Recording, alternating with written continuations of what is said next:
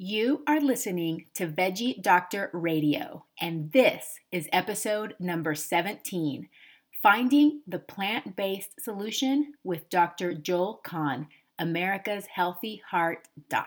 When it's dinner time, I got something you should try. It's crunchy, green, and yummy, and it's about to blow your mind. It's low on calories, and it looks like mini trees. When you're having dinner with me, broccoli.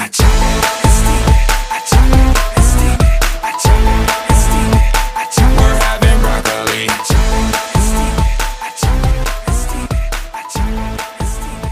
I am your host, Dr. Yami Cazorla Lancaster, board-certified pediatrician, certified Food for Life cooking and nutrition instructor, certified well coach, and passionate promoter of the power of diet and lifestyle in preventing and reversing chronic disease and bringing joy and longevity into our lives.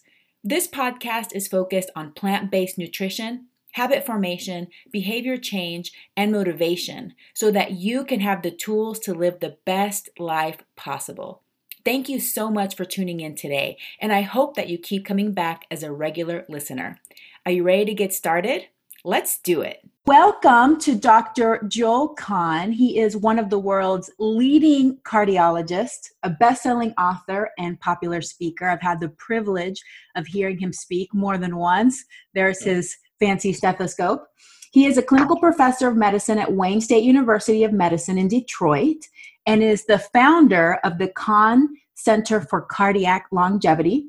His first book was The Whole Heart Solution, but since then he's published 5 other books, including his most recent book, The Plant-Based Solution, which is fantastic.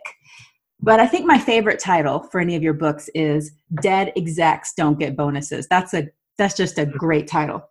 He lives with his wife and 3 children in the Detroit area, where he also is a restaurateur. He owns a restaurant called the Green Space Cafe. Dr. Kahn, thank you so much for being on my podcast today. Thank you. Nice to see you again, and thank you for that super duper introduction. Well, you are quite welcome. I loved your book. And one of the reasons that I loved the plant-based solution is because it's so well-rounded. You talk about how a plant-based diet can help decrease our risk for several diseases, including, of course, cardiac diseases, heart disease, hypertension, diabetes, autoimmune disease.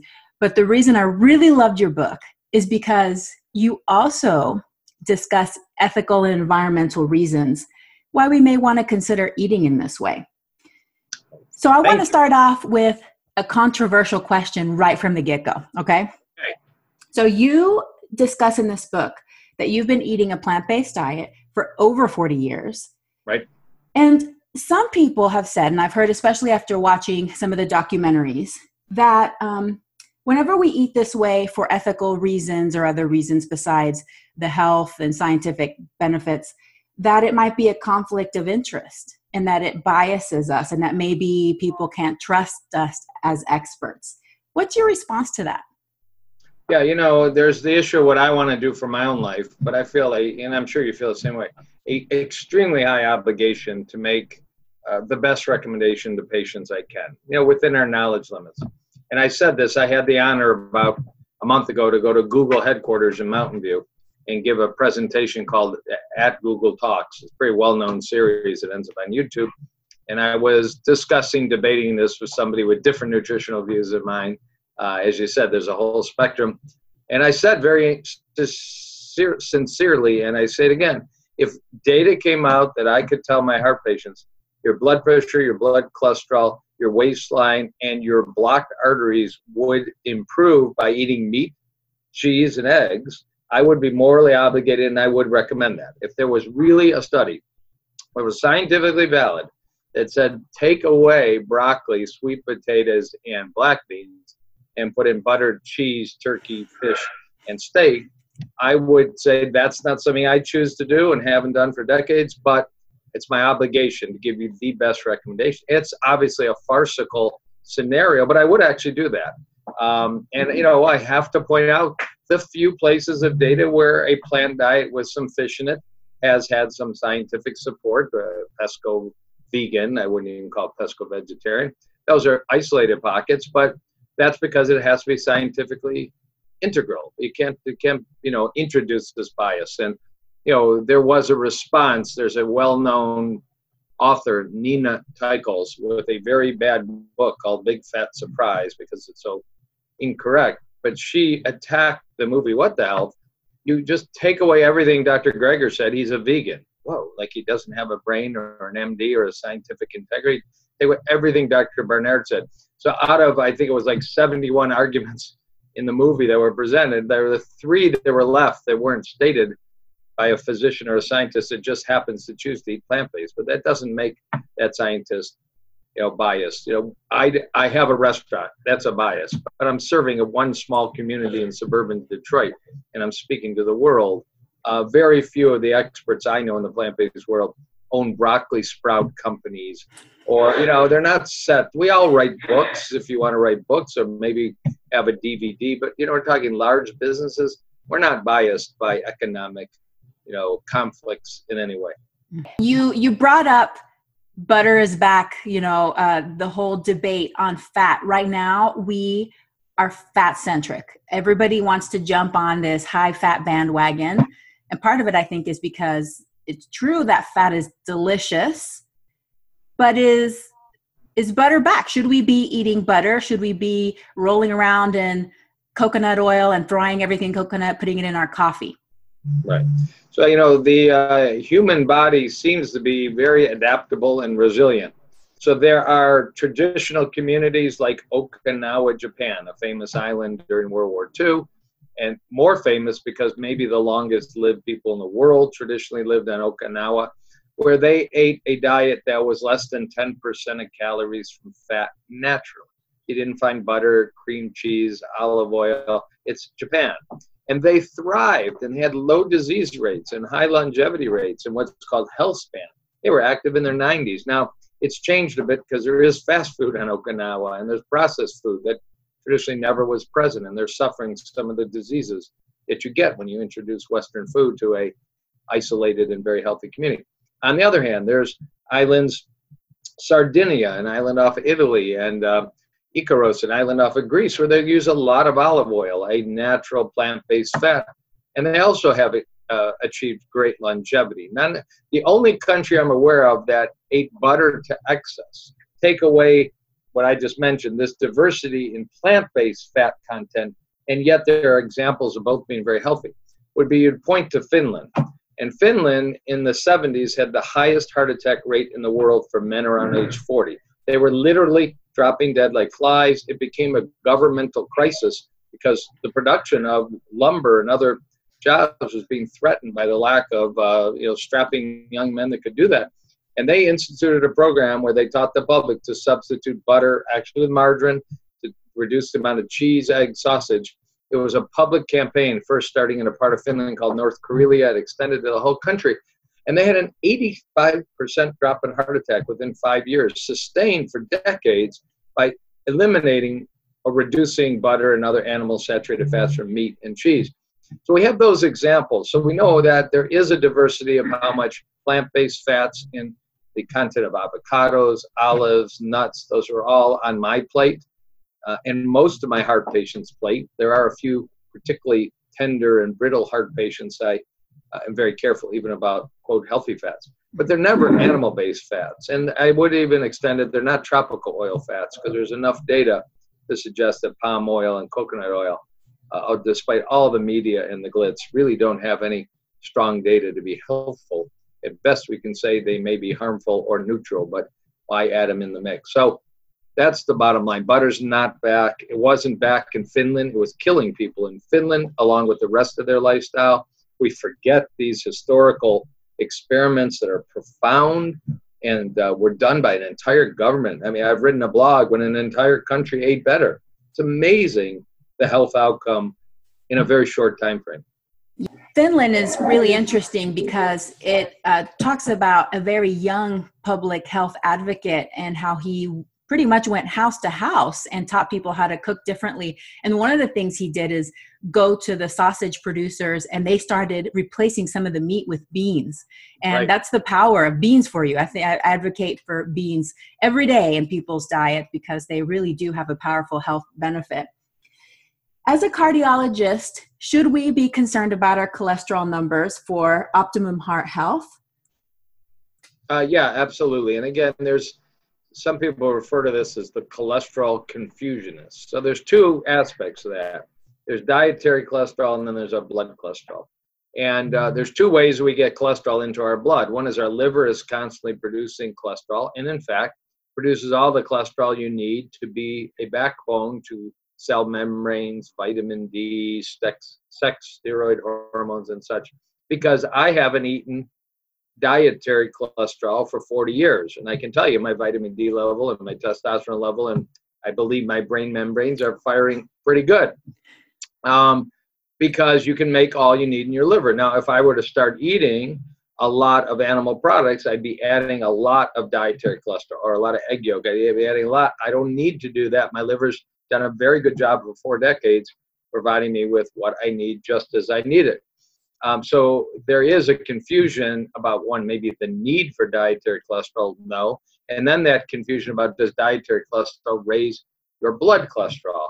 And when carefully done studies were done in the 60s and 70s, and when frankly the egg board and the dairy board wasn't funding such studies with the frequency they do fund scientific studies on the topic now, it was pretty consistent. You take a average American in the 60s, put them in what's called a metabolic ward study, feed them eggs, their cholesterol went up. Feed them cheese, their cholesterol went up. Dietary cholesterol raises blood cholesterol. Now, we're all prone to being overweight and overloaded with dietary fats of animal and processed origin. It's harder nowadays to reproduce that experiment. We're not the same nation. We're heavier. We eat more junk food. People use the analogy, if you took a group of non-smokers and put them on a pack a day and followed them, you'd probably be able to prove health measures that were deteriorating from that. If you took a group of smokers that smoked a pack a day and you increased one group to 24 cigarettes a day, it'd be very hard to show that difference between 20 and 24 cigarettes. So when you take an average American in 2018 and you do a study where you add 2 eggs a day and their cholesterol doesn't rise all that much, it's pretty much like 20 cigarettes going to 24. Your average American already is overloaded with excess dietary cholesterol, eggs, cheese, chicken, pizzas, baked goods, and all the rest. Then you get to blood cholesterol. And there are some people, confusionists, that will tell you you need a high blood cholesterol to support your brain membranes and support your hormones, the same kind of thing I mentioned. When indeed, worldwide studies demonstrate many populations where their blood cholesterol is 130, 140, 150. There's longevity, these blue zone pockets. Many cardiology studies. We just, to wrap it up, a big study out of Madrid published at the end of 2017, a series of studies. Asymptomatic 45-year-old bank workers in Madrid. It's called the PISA trial, P-E-S-A. They scanned their arteries and found out that almost half of them had silent aging of their arteries that these people were unaware of. You just have to do ultrasounds and such. The higher your blood cholesterol, the more your arteries were being degraded by atherosclerosis.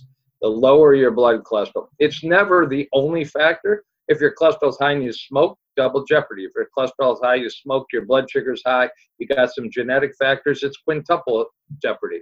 And there are some people with high cholesterol that seem not to develop atherosclerosis. They have some unique genetic, or maybe every other factor is favorable. But if in general, because that's all you can say, we don't have a crystal ball, if you have a cholesterol 300, you don't want to keep it there. You want to get it down, and you want to ignore the cholesterol confusion books, like the Great Cholesterol Myth kind of books, and ignore that stuff, because the cardiology community is so tightly in agreement that lower is better. Naturally is preferred. Fiber, fiber, fiber, beans, beans, beans. Mm-hmm. And what is the number that you recommend for your patients ideally to get down under? Yeah, so I do because of an adult cardiology practice, I do advanced cholesterol labs. So I know their HDL, LDL, but I know some fancy numbers called their particle number, particle size. But in general, I want their total cholesterol about 150, and I don't mind if it's 110. I might get a little concerned if it were 50. We have drugs nowadays that can make your total cholesterol 50, and we actually have no evidence that that's harmful. Quite the opposite. We have evidence for the advanced heart patient, not just the routine public member. There actually are a lot of studies. There are some genetic inherited traits that make your cholesterol low your whole life. There's a very serious side effect if you're born with these traits. You actually live longer than the average American population. I actually wrote one of those papers over 200,000 people that had complete genetic analysis. And in that subgroup that had genetic defects, SNPs, that favored a low cholesterol your whole life, they actually had improved survival. So it's pretty clear cut. You'd like to be like a Okinawan or an Icarian or a Costa Rican with maybe a native cholesterol of 140 or 150 total. Interesting. Yeah, I got the Boston Heart testing, and my cholesterol was 100. But what I found interesting was that it also said, based on my profile, that I am a high absorber, which in the recommendations it said to make sure I'm not eating a bunch of animal products. So I was like, okay, sounds like I'm doing the right thing since my total cholesterol is 100 and everything else seemed to be normal. Of course, my HDL was lower than it should be. And I think that that can throw some people off too that eat a plant-based diet and their HDL is not 50 or above. What do you generally say for those patients that they eat a low-fat plant-based diet, cholesterol is pretty low, but their HDL isn't quite at 50? Yeah, a couple of just quick answers. In the studies that were so profound, such as those done by Dr. Dean Ornish, studies that prove that serious heart blockage can actually slowly improve, along with a rather dramatic improvement in the way patients felt and their stress tests and the risk of heart attack and such. While that wonderful process was happening by eating a plant-based, low-fat content diet, their HDL went down and their triglycerides went up a little bit. So pick your choice. Do you want to have cleaner arteries and a piece of paper that says your HDL went from 42 to 38? Or do you want to just look at the paper and ignore the science that really is the goal, which is to have youthful arteries for your plaque? The other is we're just totally confused in the cardiology world right now about HDL. There was a paper about 2 months ago that people with, there are some women with very high HDL, over 100. Which we used to say, congratulations, you know, you're in some super longevity club.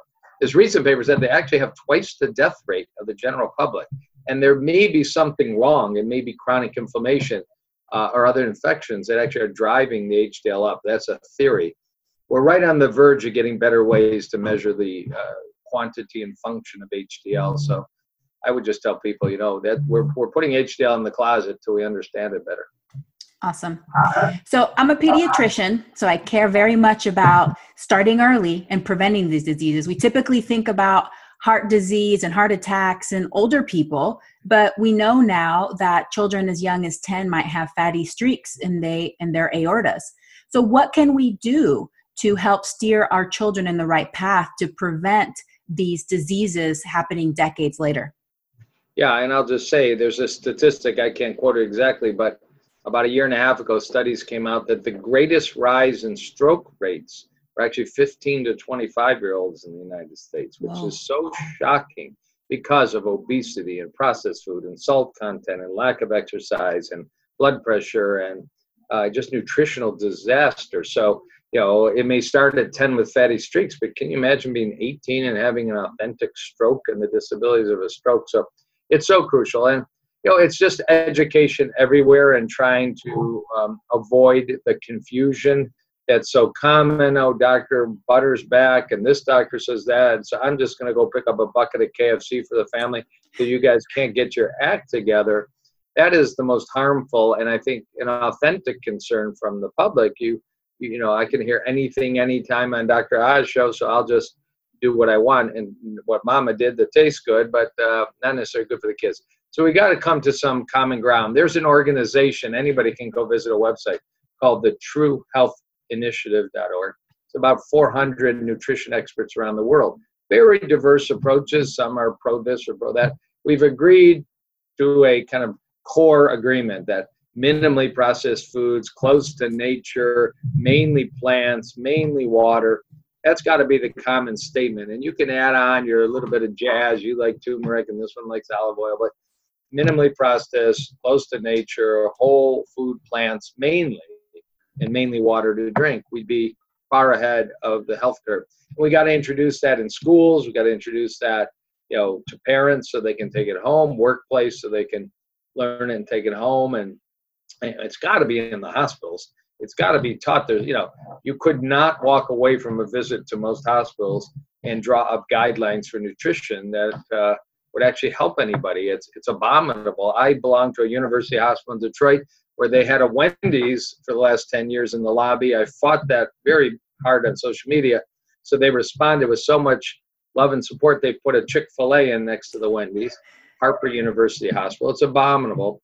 And my other major hospital in suburban Detroit decided to put a burger joint in the shopping mall they own that's attached to the hospital. They put in Wahlburgers because it becomes a hunky, cute Mark Wahlberg, but his burgers are no better than any other place with Velveeta type cheese. It's abominable. So we got to do that. The best example I know going on right now is Brooklyn. The president of the borough of Brooklyn is a guy named Eric Adams, one of the most dynamic speakers in the world. And about 2 years ago, he had type 2 diabetes, and his 80-year-old mother had type 2 diabetes. He was exposed to Forks Over Knives and David Carter, the 300-pound vegan, and What the Health kind of, documentaries. And very quickly, he was no longer a type 2 diabetic. And actually, his mother was no longer a type 2 diabetic. He was so impressed with the experience. He's introduced a lot of curriculum and actually plant-based foods in a number of schools in Brooklyn. And they actually have a few schools that are exclusively plant-based. So, and when he speaks, he's riveting because of his own personal experience and his speaking style. So I love to see that. Great examples in LA with the Muse School and some others. But this got to be in Oklahoma and in Louisiana and in, Denton, Texas, and all over the place. Mm-hmm. But it can just simply start in our homes too. And that's where it needs to start. Parents need to know that it doesn't have to be complicated. Very, very simple. Oatmeal for breakfast, a bean wrap for lunch, veggie pizza for dinner, whole grain crust. You can start as simply as taking the recipes you already know. And in your book, you provide some delicious looking recipes. So recipes you already know, but making them plant-based. And it doesn't have to be all or nothing to begin, but just easing your way into it. So thank you so much for that. Thank you. So you mentioned fish earlier, and I want to talk about fish because I feel like fish is kind of like wine in that it's so pervasive that we really have to be eating fish for health and longevity. We really need to be drinking wine for health and longevity. I personally never liked fish even before I went vegan. So that's not even I don't even want it. But what is your opinion on this fish issue? Do we really need to be eating fish? And if we're not eating fish, what is it about fish that makes the experts so adamant about consuming fish?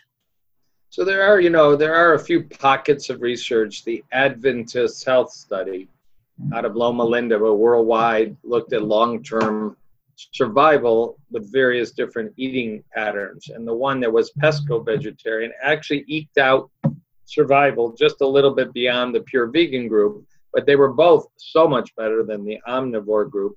And you have to say, okay, there's data like that. You can't flush that. And, we all do need to get omega-3 based foods or substrates, but we can do that in the plant world with our chias and our flaxes and our greens and our walnuts and such. But what I see in my own clinic and in an adult clinic is my routine blood panel includes blood mercury levels. And occasionally it's your silver fillings falling apart, but blood mercury is almost always from dietary fish. Fish contain a lot of fat, and they concentrate not only mercury in the fat, they concentrate other things called persistent organic pollutants, the highest bioaccumulation of some of these toxins. We've heard of them, DDT, PCBs, are in the fat of fish. Well, I don't measure all those toxins. I measure mercury. About 20% of my patients have quite high blood mercury levels. In fact, it prompts a call from the state of Michigan toxin department in Lansing, to the patient, is your wife or your husband trying to murder you? And no, I've been eating at good restaurants. I buy fish at good places. I like sushi. I eat shark and tuna and halibut and big fish, mackerel. So I see firsthand this, you can't see it. You can't put a thermometer in and it gives you a mercury level, so you don't eat it. So it's faith-based fish eating right now. It's a terrible thing that the world is this dirty and toxic. but it's a real thing. So if you're going to eat fish, don't eat big fish like canned tuna and mackerel and shark. Eat tiny little fish like sardine and herrings, which have the most omega-3 anyways. Try and get them cold water, natural, not factory farm, or just don't eat them. And in fact, the food industry is going to respond. If you are the kind of person that really likes fried perch or something, there is pea protein fish being developed by a number of companies that have that feel and look, just like the Beyond Meat burger, some would say, has the feel and look of a beef burger. So you'll see fish substitutes that look like shellfish, that look like freshwater fish and such, coming down the road completely with a V on them for vegan. And yes, they're processed, and I'm not rushing to try them, but it's good for the general public to have a few alternatives like that. Well, and another thing that you bring up in your book is TMAO levels. And I have no clue that fish yielded the highest TMAO levels, higher than beef, eggs. I did not know that about fish causing that from our gut microbiome. Well, it's actually the mechanism of fish a little different. And in case your viewers don't know, only about 7 years ago, the Cleveland Clinic identified a molecule in our blood that nobody knew about before, 4 letters, TMAO. Quickly identified, it gets in our blood by eating egg yolk, which has choline, and red meat, which has carnitine. It gets transformed by our gut and our liver into TMAO, and it can be very, very adverse to our arteries, our kidneys. There are over 1,000 scientific studies in almost any condition: heart disease, congestive heart failure, diabetes, general public. If your TMAO level is up, your mortality or your disease process is worse than if your TMAO level is normal.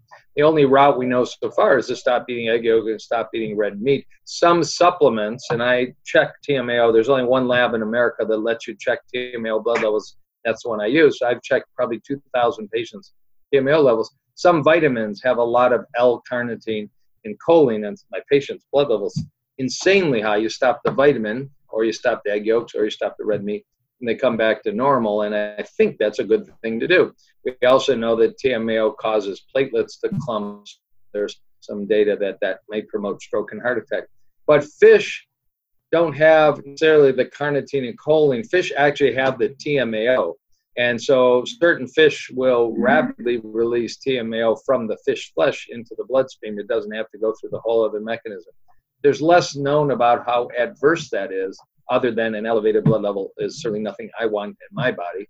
And most plant-based eaters, vegans, will have undetectable TMAO levels unless they're taking some supplements, which they probably shouldn't do of that kind. There's no real reason to do that. Wow, that's really interesting that fish contribute directly to TMAO. That's really important to remember. Speaking on the same terms, you talked about lots of the different reasons why really it's a good idea to avoid eating meat. And something that I had learned recently that it's every single time I tell people, it's very shocking, has to do with insulin release.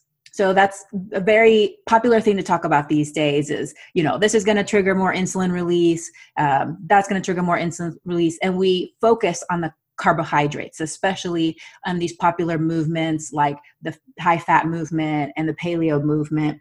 We know that higher insulin levels are related to metabolic diseases such as diabetes, but then people are also concerned about weight gain and that kind of thing, because more insulin, leads to storage. So you're going to gain more weight that way. But most people assume that it's just for carbohydrates. But when they've studied different macronutrients, we see that your body responds to protein in a way that's not favorable. So can you tell us more about that and why it's important to be aware of this? Yeah, and there's actually a few adverse consequences, theoretically, of protein excess in the diet. One is what you mentioned. There actually are studies from the 1920s, give a person intravenous glucose, give a person intravenous fats. Actually, the level of insulin release is actually higher with intravenous fats and intravenous glucose, which doesn't completely substitute for eating butter or eating a bagel, but it was a trial that could be done under carefully controlled circumstances. And same thing, meat causes some consequences in research studies that most people don't realize. It can be inflammatory, and the blood tests we monitor, the high sensitivity C-reactive protein can go up after eating meat. Maybe it doesn't go up if you eat grass-fed meat. There's just no data, so don't take that from me. It's just a question. Similarly, insulin is released with meat almost as much as eating a plain white bagel. It's, the amino acids. So the other consequence of protein excess, which is largely animal-based, and it seems there's a difference between excess animal protein, excess plant protein, is that it does activate, particularly certain amino acids in animal products, leucine and methionine, activate some of the aging pathways, some of the damaging pathways. A professor in Los Angeles, Dr. Walter Longo, has spent 20 years and been nominated for the Nobel Prize in Medicine for work that shows a high-protein diet activates pathways that are going to put wrinkles on your face, age your arteries, and maybe shorten your lifespan. At least they certainly do it in animal models. And a low-protein diet for most of your life, which is going to, and there's a difference between, again, low protein and reducing animal. You might want to keep the plant-based proteins, which is everywhere, which is, greens and beans and such, seeds and nuts. But anyways, animal protein activates these aging pathways. So he actually teaches a low-protein, low-sugar diet to slow aging and reverse damage to the body, not just in yeast and mice, which he studied, but also humans now with amazing human data from a program called Prolon, Prolon, that Dr. Walter Longo has created. So, yeah, this idea that you need high animal protein content to thrive may be actually the opposite of the true science. And in studies Dr. Longo and others have done, there's a big difference between people who eat a lot of animal protein, increased mortality, and people who eat a lot of plant-based protein, actually decreased mortality. Mm-hmm. And it's basically the pendulum seems to have swung the opposite direction, where we been focused on this high protein. This is like, this gold standard of you can't get too much protein, especially if you want to build muscle. It's just so good. You want to focus on protein if you have diabetes, because that's much better for you. But now we're seeing, not just for metabolic health, but also for longevity, like you're talking about, that decreasing the animal protein is more beneficial. And I think a lot of people are having a hard time changing the mindset that's been drilled into us for so many years. So I wanted to point that out, because I think a lot of people feel good when they, choose maybe just like a chicken breast instead of eating a bowl of oatmeal, because, my oatmeal is all carbohydrates. It's so horrible for you, Yeah. And so that's very interesting. You had put in there that when they did these studies with the insulin response, beef was equal to brown rice and fish was equal to bread as far as the insulin release. That's amazing. One of the tips that you have for lowering cholesterol is to consume 50 grams of soy per day, such as organic soy milk, tofu, and edamame. But many people are very fearful of soy. Is it safe for women, especially ones that are concerned about breast cancer? And what about men? If men eat soy, are they going to get man boobs and have infertility? Yeah, so these are, very important questions, because they keep people away from maybe healthful patterns of eating. And again, go look in Asian populations where soy is a condiment, like we use maybe cubed chicken or cubed beef. They're cubing up tofu and edamame and tempeh fermented soy and adding it into healthy stir fries and other preparations of food. It's not clear where the public got the idea. Some people will blame it on a group called the Weston Price Foundation that supports more of an animal-based diet and may have poisoned, through various blogs and speakers and books, the public perception. But the real science is clear-cut, that I would say now organic soy products, because the extremely high contamination of soy with genetically modified crops that are actually used to feed animals that are in your grocery store as your chicken and your beef and your turkey. But you can select as a human to buy organic soy milk, organic soy ice cream, organic soy cheeses, organic soy edamame and tempeh and such. And so you don't have to worry about that. And in studies done even as recently the last 6 months, if you've never had breast cancer, but soy is a component of your diet, you're less likely to get breast cancer. And if you've had breast cancer, whether you're estrogen negative or estrogen positive, you're either dropping or you're at least neutral in terms of your risk of developing recurrent breast cancer. But in estrogen negative receptor breast cancer, you're actually improving the odds you're not going to develop recurrent. These are big studies actually done not just in the Orient, because you might say, well, that plays well in Singapore. How does it play in in Seattle? But these are now studies done throughout the United States. So yeah, and soy does lower cholesterol. Dr. David Jenkins, a well-known MD in Toronto, created a diet called the portfolio diet. Foods that lower cholesterol, let's put them all together in a diet, and soy was a component of it, along with almonds and plant sterols, and it was able to lower cholesterol significantly. So you don't necessarily have to rush to take the prescription cholesterol drug if you can discuss it with your physician. You can get on a plant diet, add these specific cholesterol-lowering foods, have a very high fiber diet. You're a cholesterol absorber. Every time you eat oatmeal, and all that soluble fiber is going to bind to the cholesterol that your bile is dumping in your intestines. You're going to eliminate the cholesterol and not absorb it. So yeah, it's fiber. It's a great world. No fiber in animals, only fiber in plant foods. And we should actually drop the word vegan and just call us fiberites or something. It'd be maybe a little sexier. Give me a high fiber. I love it. Yeah, and I always say that fiber is my favorite F word. I love fiber. Fiber, the more the better. Fiber is the new black. That's right. In one of the chapters of your book, you discuss a more sexy topic, erectile dysfunction, which becomes more common after men reach their 40s. But many men have no idea that there's any relationship between their penis and their heart. So, and it's been called the canary in the coal mine. What does erectile dysfunction have to do with a man's heart? Yeah, and just in case somebody doesn't know the term you just used, because I didn't a few years ago, when miners used to go into a mine, they were worried about carbon monoxide exposure. If they took a canary in a cage, the canary would die before they died if the tasteless, odorless carbon monoxide levels rose. So when the canary stopped tweeting and plunked over, they knew to get the heck out of the mine. So same analogy, if your penis is down, not up, that's your canary dropping dead. And that may be a warning sign that your vascular system is aging. Your vascular system is clogging. Your arteries are unable to make a wonderful chemical called nitric oxide, which when you eat lots of leafy greens and beets and pine nuts and arugula, you make more of.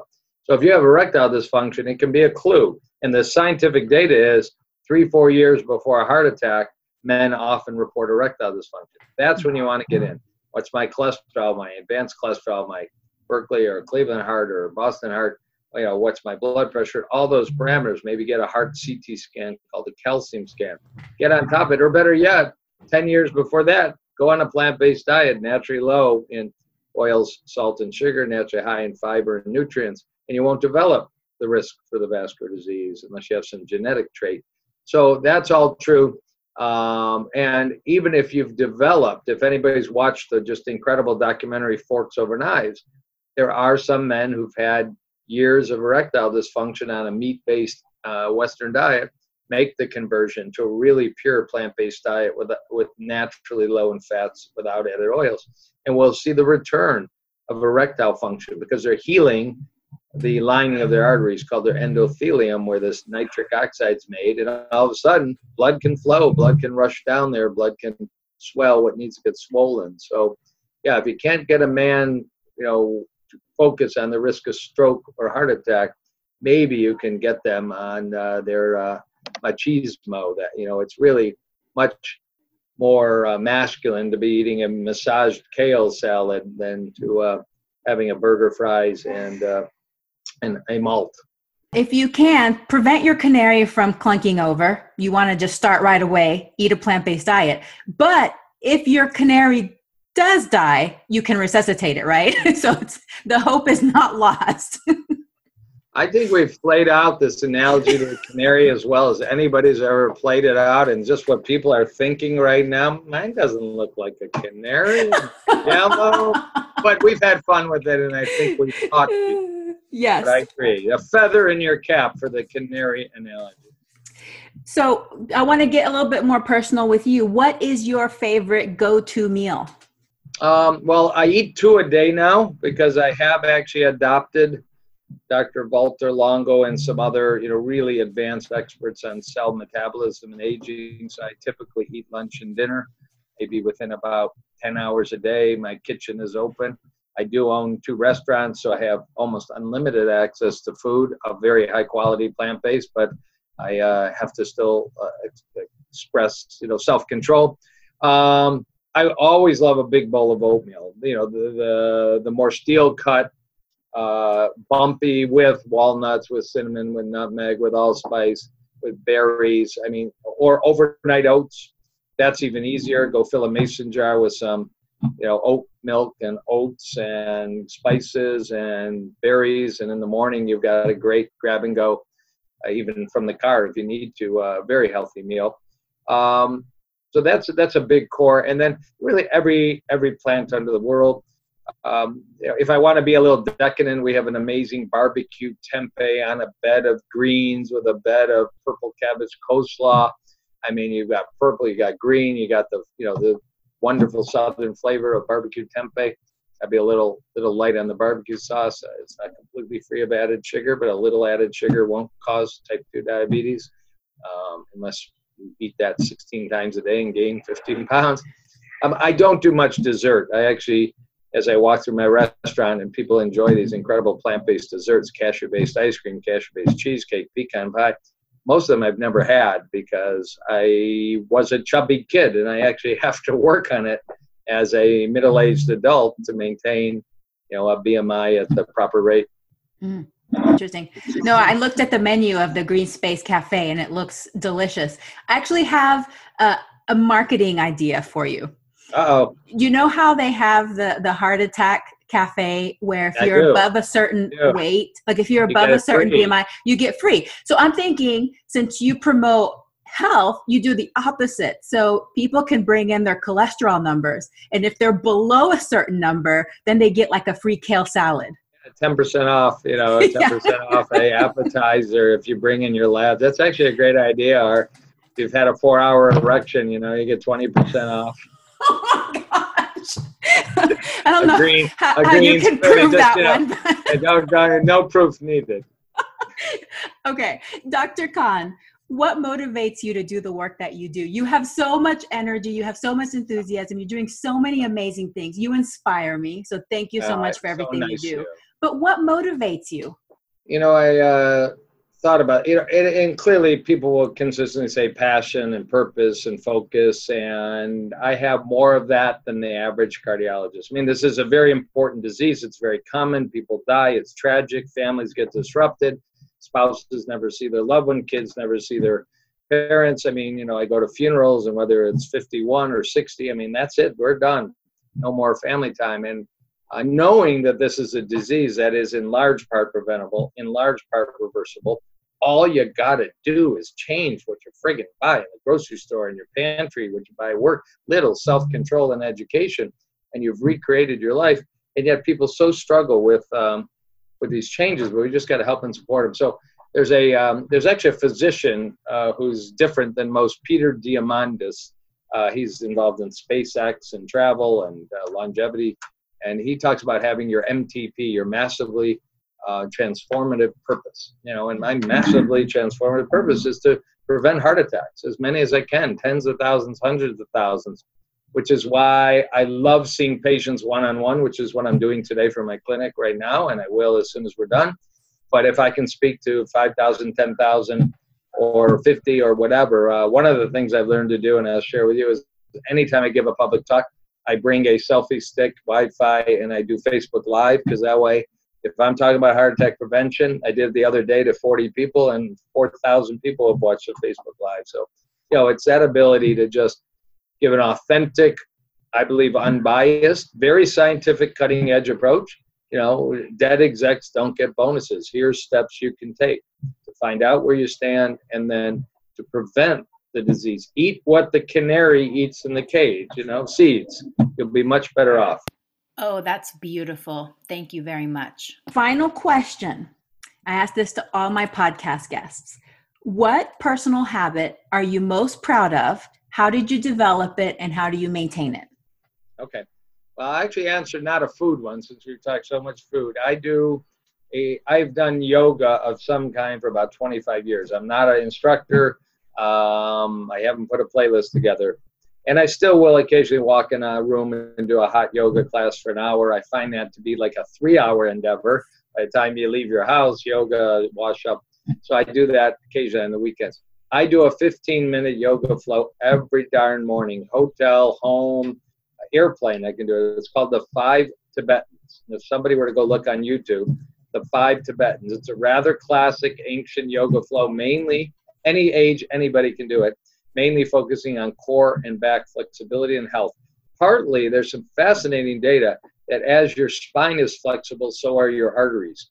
That if you can reach down and touch your toes, it may not be just that your spinal spaces are calcified, your aorta in the same region, your lumbar aorta. There is actually some science that way, and that you actually might be able to improve both your flexibility and your aortic flexibility by regular yoga practice. Fascinating data. So I do these 5 Tibetans, the same exact 5 motions every day, and when I'm done, I feel 5 years younger than when I started. So I just absolutely love it. And you know, it's a mindfulness practice, so then I eat better, or I skip breakfast and I'm more controlled that I'm skipping breakfast and just drinking warm water and tea, and the day just starts right.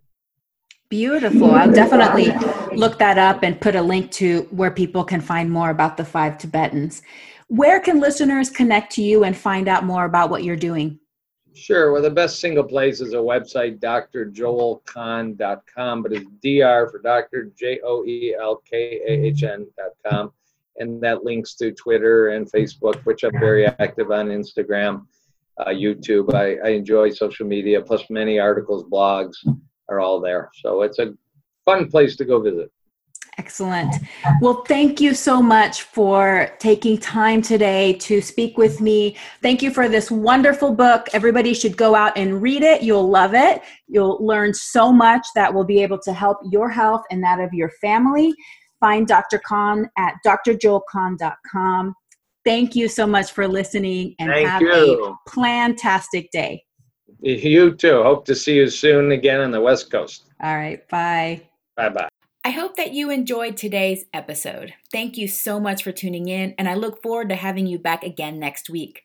A very special thank you to the band Rocket Surgeons for permission to use the Broccoli song. To find out more about the Rocket Surgeons, please visit their website at rocketsurgeonsband.com or Facebook at facebook.com/Rocket Surgeons Music.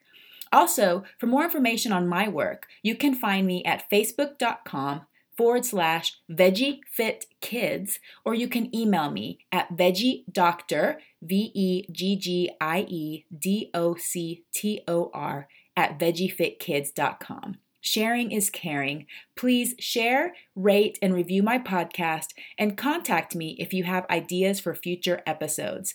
Thank you once again, and have a plantastic day. We're having broccoli. We're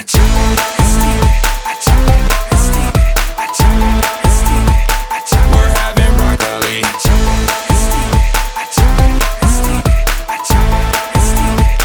We're having broccoli.